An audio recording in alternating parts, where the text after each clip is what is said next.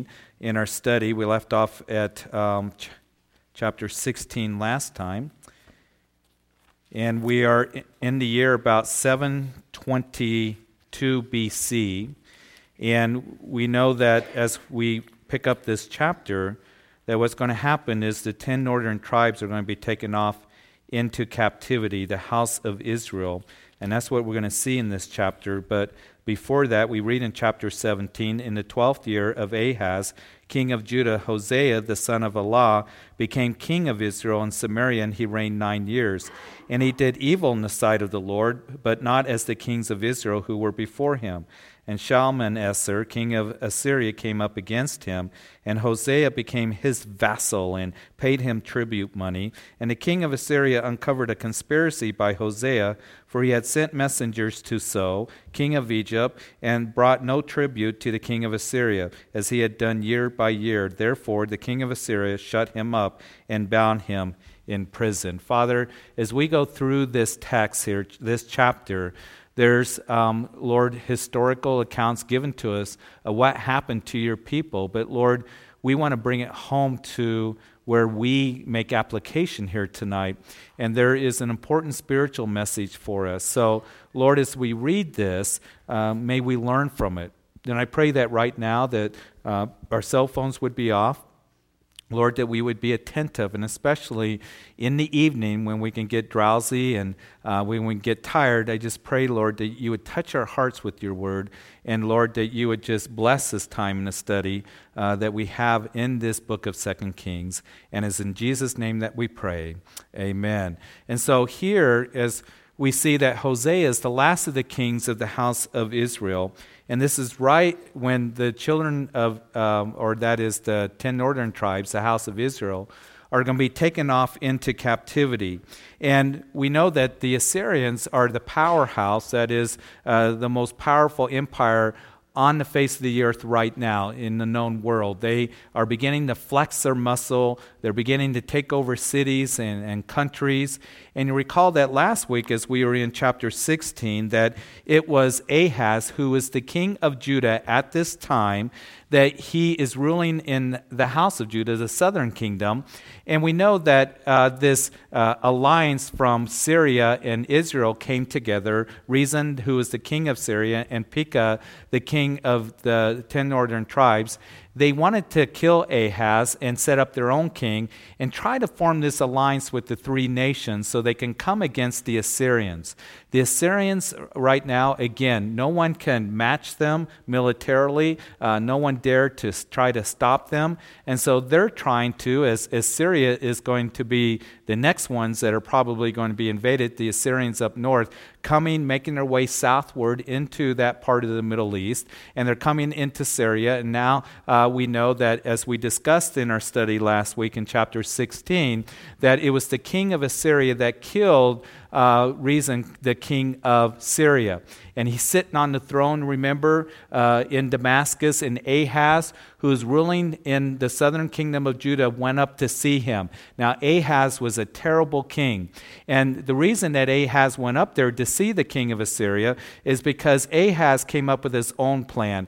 He said that I'm going to pay off the king of Assyria. And you recall that we discussed that in the book of Isaiah chapter 7, that it was the prophet Isaiah who's on the scene at this time, that he had come to Ahaz and said, Ahaz, this alliance isn't going to happen, that they're not going to be able to attack you and kick you off the throne and kill you, so you don't need to worry. And believe the word of the Lord so you will be established. And it was Ahaz that would not believe the word of the Lord. He came up with his own plan. He paid off the king of Assyria, hey, will you go and take care of Syria and kill the king of Syria? And that's what he did. So Ahaz goes up there to thank him, and he is up there as the king of Assyria, sitting there in Damascus, overtaken Syria, and Damascus, of course, being the capital of Syria. And he's on the throne of what was the king of Syria. And Ahaz goes up to see him, and there is the king of Assyria that has this idol that is there. And Ahaz sees it, and he says, I like that idol. That idol helped you, so I think it'll help me. So he had one of those idols, a duplicate made, put into the temple in Judah So at this time, things are not well. We know that the house of Judah has been plunged deep into idol worship. Ahaz was probably, if not the worst king, along with Manasseh. Those two probably the worst kings of Judah. Manasseh, we're going to see, is going to come after Hezekiah. So there's Ahaz. Chapter 18 will be introduced to Hezekiah, the king of Judah. He was a good king. And then after that, Manasseh. And Manasseh, again, was like Ahaz, plunging the nation deep into idol worship. So here's all this taking place. And now we see that the Assyrians are making their way down into the area of the 10 northern tribes. And here is Hosea. He is the last of the kings of Israel. There have been 19 successive kings. We have looked at that ever since Jeroboam the son of Nebat. And the house of Israel, every one of those kings that came on the scene were evil kings, and they were idol worshipers. And one of the things that we have seen that over and over again written is that those kings that came and sat on the throne of Israel, and there were all kinds of different dynasties. There was not one dynasty like in Judah, those who were the descendants of David. But in the house of Israel, there was assassinations that took place, different families that ruled for different times. But one thing they did have in common is that they were worshiping false gods. And they would continue in the sins of Jeroboam, the first king of Israel. And you recall that Jeroboam, he made a golden temple dedicated to the golden calf, one in Bethel and one in Dan. So here's the house of Israel. As they have been given over to idol worship, false worship, the prophets have come on the scene, as we have seen in 1 Kings and 2 Kings, warning them and saying, turn back to the Lord. Elijah was on the scene. Elijah came on the scene. Isaiah's on the scene at this time. Other prophets that were there warning the people about their idol worship and what was going to happen. And it's interesting that when you look at how 1 Kings started out, of course, it starts out with David, his death, and then Solomon comes to the throne. And it was at that time in their history that Israel was united. Israel was experiencing its greatest prosperity, its greatest power, and Solomon builds the temple. And you recall that in the dedication of the temple, that Solomon gives this speech. He gives this prayer of dedication, and he talks about how the Lord was faithful. He says, Lord, you are God, and there's no one like you, and you keep your covenant and mercy with your servants who walk before you with all their hearts. And you have kept what you promised your servant David, my father. You have both spoken with your mouth and fulfilled it with your hand as it is this day. So Solomon, in that prayer of dedication, was just talking about, Lord, that you have been faithful to fulfill your word to us. And that's one of the things that we learn in Scripture, that God's word is true, and he will be faithful to fulfill his word. And you recall when the children of Israel, clear back in 1500 BC, came out of Egypt to the mountain of God, Mount Sinai, that God made a covenant with them. And God said to them that if you follow after me and if you walk in my ways and keep my commandments, I'm going to bless you when you go into the promised land. I'm going to bless the land. I'm going to give you abundance. I'm going to bless your family. I'm going to save you from your enemies, and everything's going to be great. And we saw that David, who had a heart after God, defeated his enemies around him, and the people were united. They were following after the Lord, and we know that God blessed them. He fulfilled his word. And in the prayer of dedication there, Solomon would refer to that. And then also we know that during that time of the dedication of the temple, there was a great feast that lasted for 2 weeks. And in the celebration of that feast, we know that the glory of the Lord was manifested in such a way that the priest could no longer minister.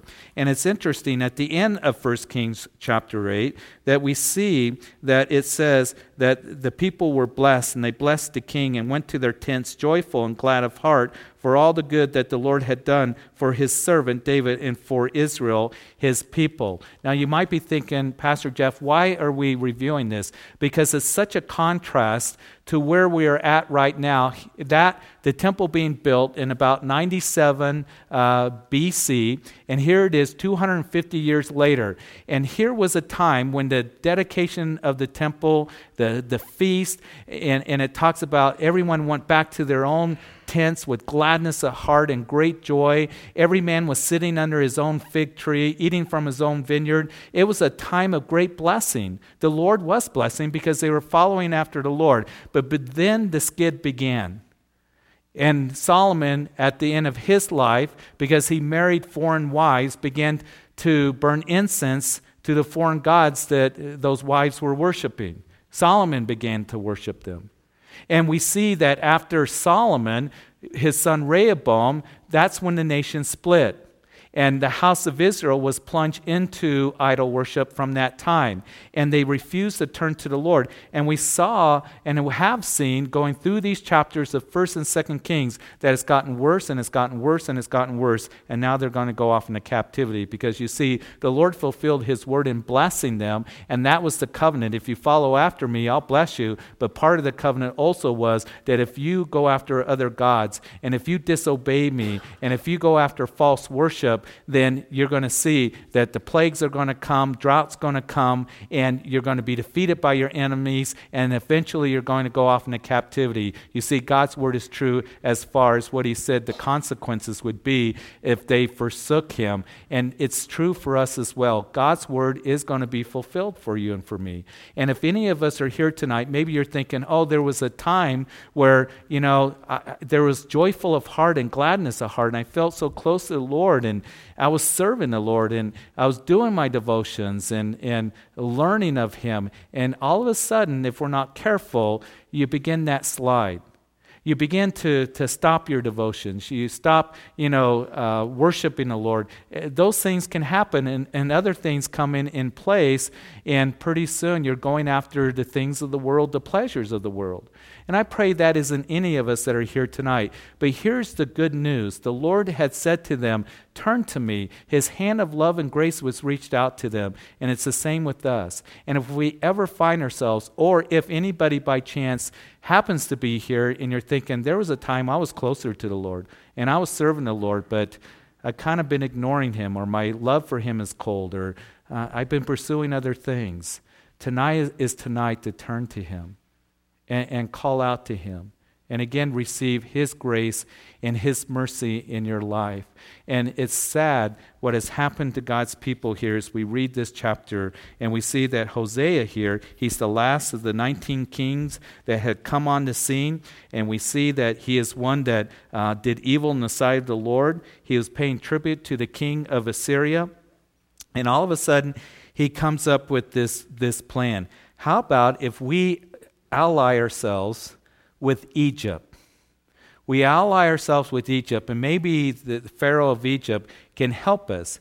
And again, Isaiah was prophesying during this time, and he rebuked the children of Israel because of that. And the Lord had brought them out of Egypt to free them.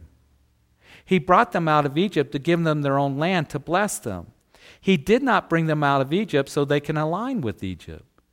But yet they were doing that, and they were looking to Egypt to be their hope, rather than looking to the Lord. And in Isaiah chapter 30, Isaiah talks about that. Let me read some of it to you, because I think it's very important for us to consider, because there are those who are Christians that in times of difficulties or in times of challenges, that you can turn to the world. You can turn to the advice of the world, the ways of the world, rather than turning to God. And Isaiah would say to them, as he's speaking the words of the Lord, actually the Lord is speaking through Isaiah, woe to the rebellious children, says the Lord, who take counsel, but not of me. Woe to you, because you take counsel, but you're not coming to me. You're going to Egypt. Who devise plans, but not of my spirit, that they may add sin to sin. They are involved in sin, and then they committed more sin by going to Egypt. Going to the world. Egypt, of course, is a picture of the world. So here is the Lord rebuking the children of Israel, because he wanted them to turn to him.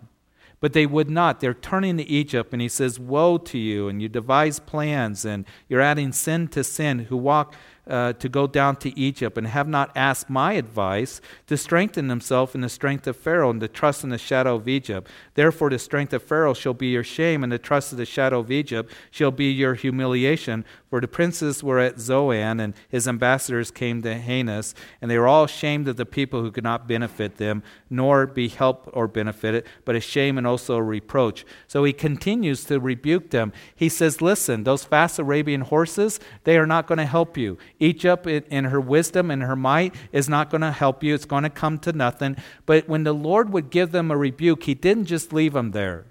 But he goes on and he says to them, listen, in returning and rest you shall be saved, and quietness and confidence shall be your strength.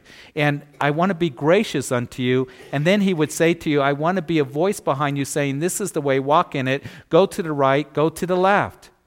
And you see, that's what the Lord desires for us, that we would come to him, and as we would rest in his love and knowing in quietness, that is being quiet before the Lord, and in confidence that the Lord desires to work in our lives, and his word is true, and his word will be fulfilled. He says that you would not come. It's very easy, because there are so many voices that are out there in the world, to turn to the world's philosophy, to turn to the world's, ways, and we see that there's all that takes place, and that's why it's important for us as Christians. I know that a lot of you know this, is that we know God's word. You see, there is worldly wisdom and there's godly wisdom, and worldly wisdom changes all the time. Worldly wisdom is going to cheat you. Worldly wisdom is going to leave you empty and wondering and confused. And Paul would warn the Christians about that. In the book of Colossians, he would say to them that in Christ is hidden all the treasures of knowledge and wisdom. When it comes to spiritual knowledge and wisdom, we find it in the Word of God for every single area of our lives. And as you are looking for those answers, you turn to God's Word, and he's going to address you in those areas of your life that you're wondering about, need wisdom in. He desires for us to know godly wisdom. And you see, wisdom is not just knowing it, but it is having it worked out in your life. And there is safety and security in knowing God's Word and walking in God's ways. He says, my ways are good. You and I don't have to walk in the foolishness of the world, but we can walk in true wisdom. And then Paul would give a warning to the Colossian believers, which is a warning to us. He said, beware lest anyone cheat you through philosophy and empty deceit, according to the traditions of men, according to the basic principles of the world, and that not according to Christ. Some of the advice and the philosophy of the world is craziness, and it will confuse you. And you'll be cheated, you'll be robbed, is what he's saying, of your joy. You'll be robbed of gladness. You'll be robbed of truth. So here was the children of Israel, this indictment that we're going to read, as now the house of Israel is going to go off into captivity, as we continue to read in verse 5. Now the king of Assyria went throughout all the land and went up to Samaria and besieged it for 3 years. And in the 9th year of Hosea, the king of Assyria took Samaria and carried Israel away to Assyria and placed them in Halah, and that was by harbor, in the river Gozan, and in the cities of the Medes. So the Assyrians take Israel away captive. Part of the captivity have already had begun some 10 years before this, when those tribes on the east side of the Jordan River were taken off into captivity. Now we see that the heart of the house of Israel, and that area which is referred to as Samaria, is taken off into captivity. Assyrians besieged Samaria for 3 years, and the reason that they go off into captivity, we're going to read about this indictment given here to them, why they would go. And so here are the Assyrians flexing their muscles. They come into the land. And so it was, verse 7, the children of Israel had sinned against the Lord their God, who had brought them up out of the land of Egypt from under the hand of Pharaoh, king of Egypt, and they had feared other gods. One of the things, when you go through the books of the prophets, when you go through the major and minor prophets, and these prophets come on the scene and they're telling the people, hey, turn back to the Lord, repent. Why are you going after these idols? One of the things that's repeated is that the Lord says, I brought you out of Egypt. I brought you out of Egypt into this land that I gave to you to bless you.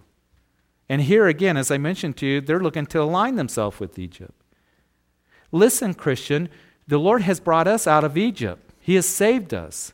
He has saved us from the world. We are citizens of heaven. And we're going to touch on this on Sunday, that as Jesus said, that He came to give us life and life abundantly. That is, we have the promise of eternal life. We've been delivered from Egypt. We've been saved from our sins. But the Lord desires for us to experience that abundant life. Do you know that? And that abundant life, what I mean by that is that joy, that peace, that wisdom that we can live in the strength of the Lord being in us as we live for Him, as we walk in His ways. As we enjoy the Lord, as we just live in His grace and just experience His love and rest in that love that He has for you and for me. He did not save us so we can be, in the world again and have the world bring us down and cheat us so that we are joined to the world, ally with the world. No, we are citizens of heaven. We are in the world, as the Scripture says, but we're not to be of the world. We have a love for Jesus Christ. We're not to have a love for the world. And again, my prayer is that nobody is here tonight, that you're just linked to the world and pursuing the things of the world. Christian, we have been freed from the world, and that is good news for us. And that was something that He was telling the children of Israel, the house of Israel, the house of Judah. Listen, I freed you from Egypt. I brought you out of there to be a great nation to bless you, but you have forgotten and you refused to turn to me. In verse 8, and had walked in the statutes of the nations whom the Lord had cast out from before the children of Israel and of the kings of Israel which they had made. So you remember that when Joshua came into the promised land, he was told to drive out the Canaanites, and the Canaanites were involved in all kinds of false worship. And the Lord said, listen, don't get involved with the Canaanite gods because they're going to be a thorn to your side. They're going to be a sword to your eyes. It's going to be a problem. And the Canaanites had set up those high places of, in wooden groves of false worship. And what happened over time is God's people went in and began to use them, as we've discussed quite in detail, use those places of false worship, the wooden groves and the high places, when the Lord desired for them to come to that magnificent temple that was built in Jerusalem and the sacrifice and the worship there. The glory of the Lord manifested at that time of the dedication of the temple to where it was so glorious, but yet they refused. They've forgotten. They went off and they began to worship other gods. The gods of the Canaanites. The house of Israel was really no different than the Canaanites were when Joshua came into the land. Also the children of Israel, verse 9, as we continue, secretly did against the Lord their God things that were not right, and they built for themselves high places in all their cities, from watchtower to fortified city. So what we see here is they secretly did against the Lord. And as we, again, discussed on Sunday morning, that we know, the Scripture tells us, in Hebrews chapter 4 specifically says that everything is open and naked before the Lord. And we saw that it was Ananias and Sapphira. They lied to the Lord, remember? And they fell over dead. And in that discussion, of course, we saw that their sin was hypocrisy and lying. Hypocrisy means wearing the mask. It means being a fake. It means playing the part. It is deliberate deception, trying to pass yourself on as being religious or spiritual or whatever it might be. But you see, here's the thing. They were doing things secretly, but God saw that, and He was publicly calling them to repentance. And whatever it is that we might be involved in, that we think nobody else sees, know that the Lord sees. We can hide things from our family. We can hide things from other brothers and sisters, but you can never hide your heart or what it is that you do from the Lord. Everything is open before the Lord, and He sees it. He sees it. And He saw what they had done. And they set up, verse 10, for themselves sacred pillars and wooden images, as I mentioned, on every high hill and under every green tree. And there they burnt incense in all the high places, like the nations whom the Lord had carried away before them. And they did wicked things to provoke the Lord to anger. For they serve idols, of which the Lord had said to them, You shall not do this thing.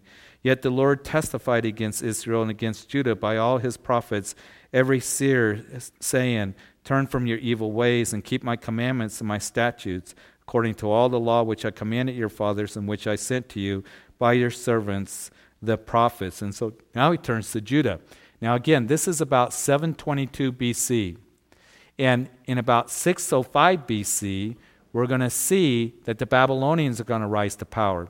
So as you look at world history, there was about 6 world powers that have come on the scene. First was Egypt, and that was the days when the children of Israel came into Jacob and his family at the end of the book of Genesis into Egypt. And then, of course, they were there for 400 years. Egypt was the major power of the known world at that time. And then after that, the second great world empire is the Assyrians.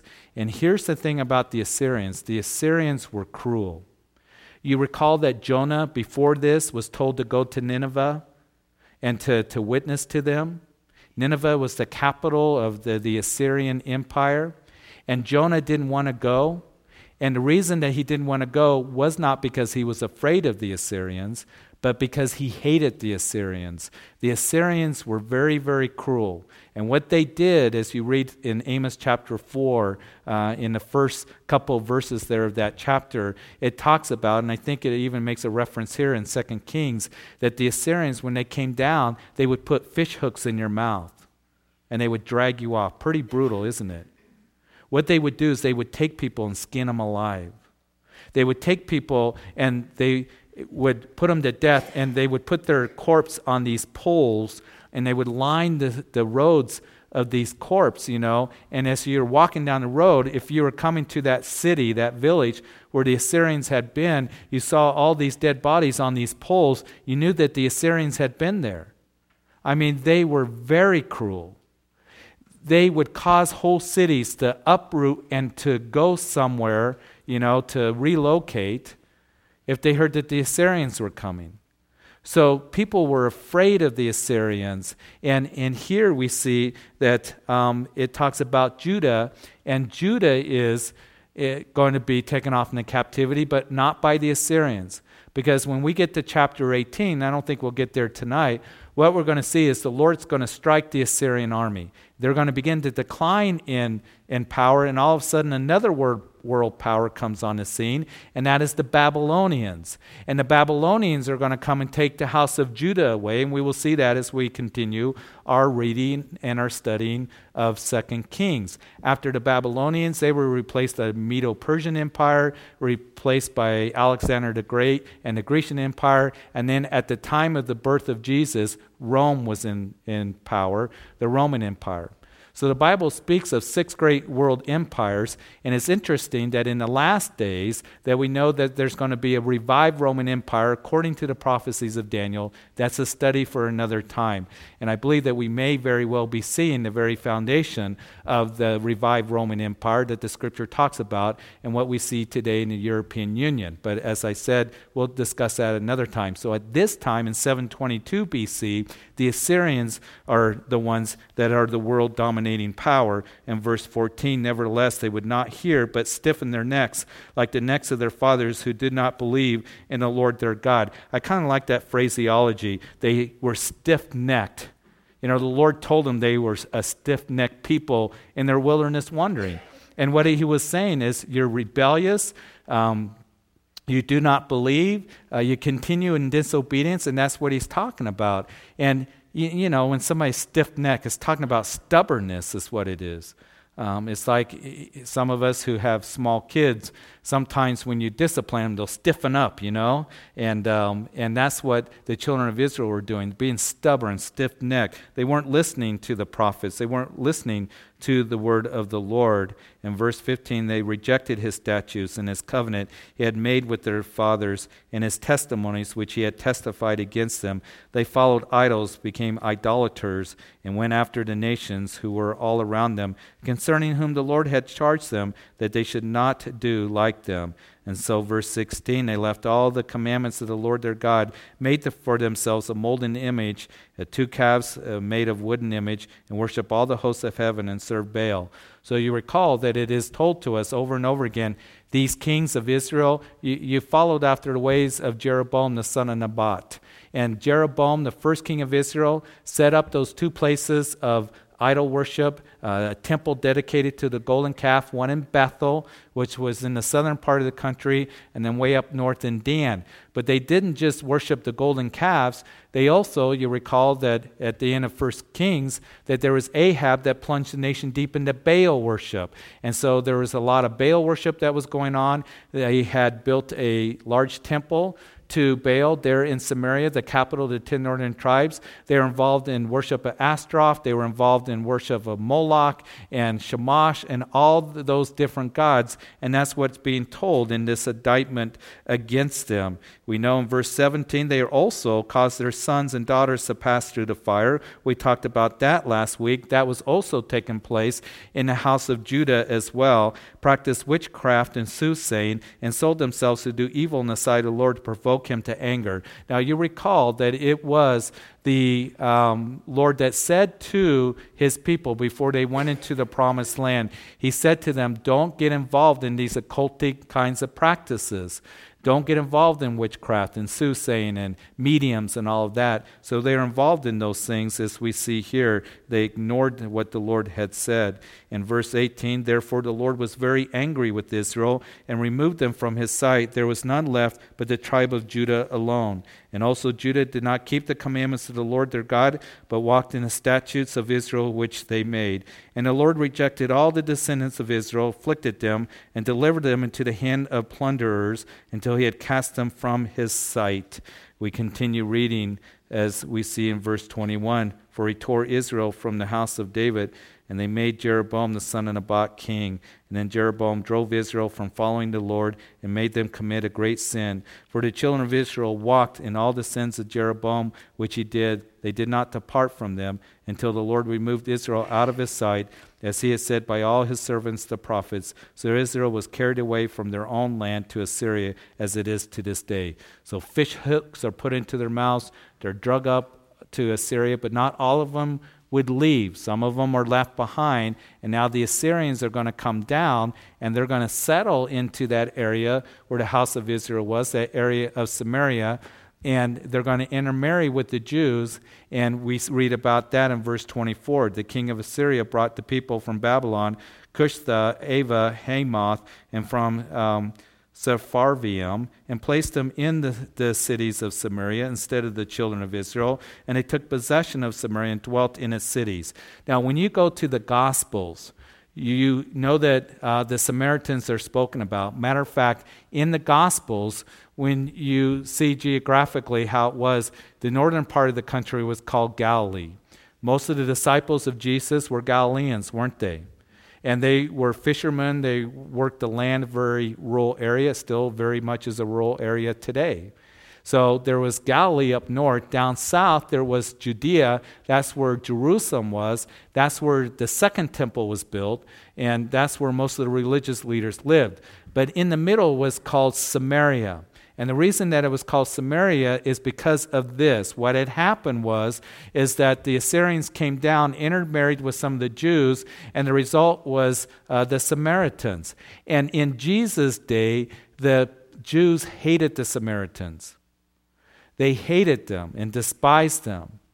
And we know that the Samaritans at that time were not allowed to come into Jerusalem to worship at the temple. Matter of fact, the Samaritans there in Samaria, they had their own temple. They had their own worship. Most of the Jews traveling from the north down south would avoid them and go around. And that's why it was very unusual when Jesus in John chapter 4, he's talking to that woman at Jacob's well. It was very unusual for a rabbi to be talking to a woman alone, that in itself, but he was talking to a Samaritan woman. And that's why when you read in that chapter, the disciples were surprised, saying, hey, you're talking to this woman? Because she's a Samaritan. And she was even surprised, right?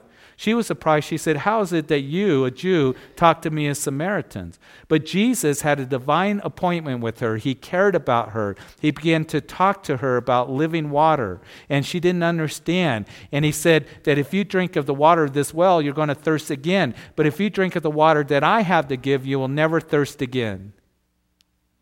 And it's true for us today.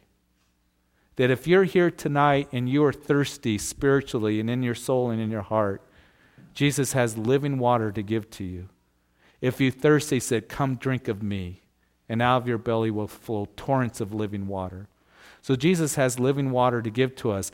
And you recall that he knew all about her. He said, I know about you. You had 5 wives, and 5 husbands, and the one that you're with is not your husband. She said, you're correct. She goes into Samaria, and she says to the men of the city, come and see a man that knows all about me. So they go and check it out, and many believed at that time. Also, what we're going to see in the book of Acts is that in Jerusalem, as the church is growing, persecution comes. And as persecution comes, it's going to spread the Christians out, and they're going to go to Samaria, and revival is going to break out in Samaria. So here in this area are the Samaritans now, and that's what they're going to be called in verse 25. And so it was at the beginning of their dwelling there that they did not fear the Lord. Therefore the Lord sent lions among them, which killed some of them. So they spoke to the king of Assyria, saying, the nations whom you have removed and placed in the cities of Samaria do not know the rituals of the God of the land. Therefore he has sent lions among them, and indeed they are killing them because they do not know the rituals of the God of the land. Isn't that interesting? God's sending lions, and these lions are chomping on the people. So the king of Assyria is saying, listen, you know what? The problem is this. You guys coming in and us coming in from Assyria, we don't know their God and their rituals, and that's why this is happening. So what we need to do is get one of their priests, and he'll explain it to us, and everything will be okay. That's the way they were thinking. They're thinking, well, God is, located in a geographic area, and that's their God, and, he has sent lion in his angers to chomp on the people, and so we'll get a priest to see how it is that we can do these rituals and these religious things to keep the lions from eating us. That's really what's being said here. But I do want to make application for us tonight that there is a lion that's out ready to chomp on you. And that's why Peter says that there is Satan, who is our enemy. He's like a roaring lion, seeking whom he may devour. Therefore, we're to be watchful, sober, be vigilant. Don't go to sleep spiritually. Don't go into his territory. Listen, the enemy Satan is real. And if you go into his territory, and if you're, sleeping spiritually, he's going to pounce on you, and he's going to rip your head off. That's what he wants to do. He's looking for a way to pounce on you. And it's more than, well, you know what, I'll go through some religious rituals, and I'll be safe. No, it is complete surrender to the Lord and following after him and being submitted to him. There is, as I mentioned to you, that safety and security in staying close to the Lord. He's our shelter. He's our high tower. He's our refuge. He is the one that's going to protect us. He's our protector. And so stay close to the Lord. Submit to God. Resist the devil, and the devil will flee from you. But don't go into his territory, because he's going to chomp on you, and he's looking any opportunity that he can. So this is interesting, kind of what's taken place. In verse 27, the king of Assyria commanded, saying, send there one of the priests who you brought from there. Let him go and dwell there. Let him teach them the rituals of the God of the land. And then one of the priests whom they had carried away from Samaria came and dwelt in Bethel and taught them how they should fear the Lord. Now you read this and you think, well, that's pretty neat. That's pretty cool. At least they got somebody there to teach them how to fear the Lord. But we see that it's not what it's all cracked up to be, because verse 28, then one of the priests whom they had carried away from Samaria came, dwelt in Bethel, as I mentioned, verse 29. However, every nation continued to make gods of its own and put them in the shrines of the high places, which the Samaritans had made every nation in the cities where they dwelt. The men of Babylon made Succoth and Benoth, and the men of Cuth made Nergal, and the men of Hamath made Ashima, and the Avites made Nibhaz and Tartak, and the Saravites, and burned their children on the fire of Adramelech and Anamelech. the gods of the Severians. So they feared the Lord, and from every class they appointed for themselves priests of the high places, who sacrificed for them in the shrines of the high places. And they feared the Lord, yet served their own gods according to the rituals of the nations, from among whom they were carried away. So interesting that they feared the Lord, but they served their own gods. So what's being said here? Charles Spurgeon actually had a term for this, the Prince of Preachers. He called it a sham conversion. In other words, there was a form of religiousness, there was a form of, we fear the Lord, but they were making God into their own image. They were worshiping other gods and worshiping in their own way. Oh, I believe in God, but they worshiped also a false god. They had a fear of this judgment, lions chomping on us and stuff, but they were going to worship God in their own way, have their own gods, try to appease God by rituals and religious practices. We see that today. There are those that they have somewhat of a kind of a fear of God, and some who call themselves pastors and ministry leaders. But yet they'll stand up and they'll say, well, you know what? Jesus isn't the only way to heaven. It's okay to believe in other gods. It's okay to have other religions. We need to learn from them. We need to be, sensitive. There's other ways to heaven. You see, that's what's happening here. Or they'll say to people, you know what? It's okay. Just live any way that you want to. They won't call sin, sin. They'll say it's okay if you live an immoral life. It's okay if you're living with your girlfriend, living with your boyfriend. As long as you're happy, as long as you're sincere, God loves you. It doesn't matter what kind of lifestyle you live. If you live a homosexual lifestyle, it's okay when God calls it sin. It's okay if you go in this direction and believe this God and all these things, rather than what the Word of God has to clearly say to us and what the Word of God calls sin as sin. And there are those who will call evil good, and those who will come along and say, just believe and be sincere in all of this. And that's what was happening here. They were worshiping God. There was a form of religiousness. There was a form of hey, we believe in God, but they were doing it in a false way. They were doing it where they were accepting anything, and they were not pleasing to the Lord and not worshiping Him in the way that He had told them. They weren't truly fearing the Lord. In verse 34, to this day they continue practicing their former rituals. They do not fear the Lord, nor do they follow their statutes or their ordinances or the law and the commandment which the Lord had commanded the children of Jacob, whom He named Israel, with whom the Lord had made a covenant and charged them, saying, you shall not fear other gods, nor bow down to them, nor serve them, nor sacrifice to them. Again, as we see that it was the Lord that would say to them, I'm a jealous God. He wasn't jealous of those other false gods. He was jealous for them, because those other gods were not real. He said, you don't fear those other gods. Don't bow down to them. They're not real. But the Lord who brought you from the land of Egypt with great power and an outstretched arm, Him you should fear, Him you shall worship, and to Him you shall offer sacrifice. And the statutes and the ordinances and the laws and the commandments which He wrote to you, you shall be careful to observe forever. You shall not fear other gods. And the covenant which I have made with you, you shall not forget, nor shall you fear other gods. But the Lord your God whom you shall fear, and He will deliver you from the hand of your enemies. However, they did not obey, but they followed the former rituals. So these nations feared the Lord, yet served their carved images. Also their children and their children's children have continued doing as their fathers did even to this day. So they continued in their false religion, no longer a nation because of their false religion, because of their sin. They had such potential. God wanted to bless them. Listen, maybe the Lord is saying to us, and I know that He is, that I want to bless you. I love you so much, but follow after me. Walk in my ways. And believe in me wholeheartedly. And as you do, again, the contrast between 1 Kings chapter 8, that all the people went home with gladness of heart, joyful in heart, being blessed, compared to right now, fish hooks in their mouths, lions jumping on them and pouncing on them, no longer a nation because they refused to turn to the Lord. May we never be a stiff-necked people May we never be ones that were stubborn against what the Lord is declaring to you and to me in living for him. He loves us so much. He's delivered us from Egypt.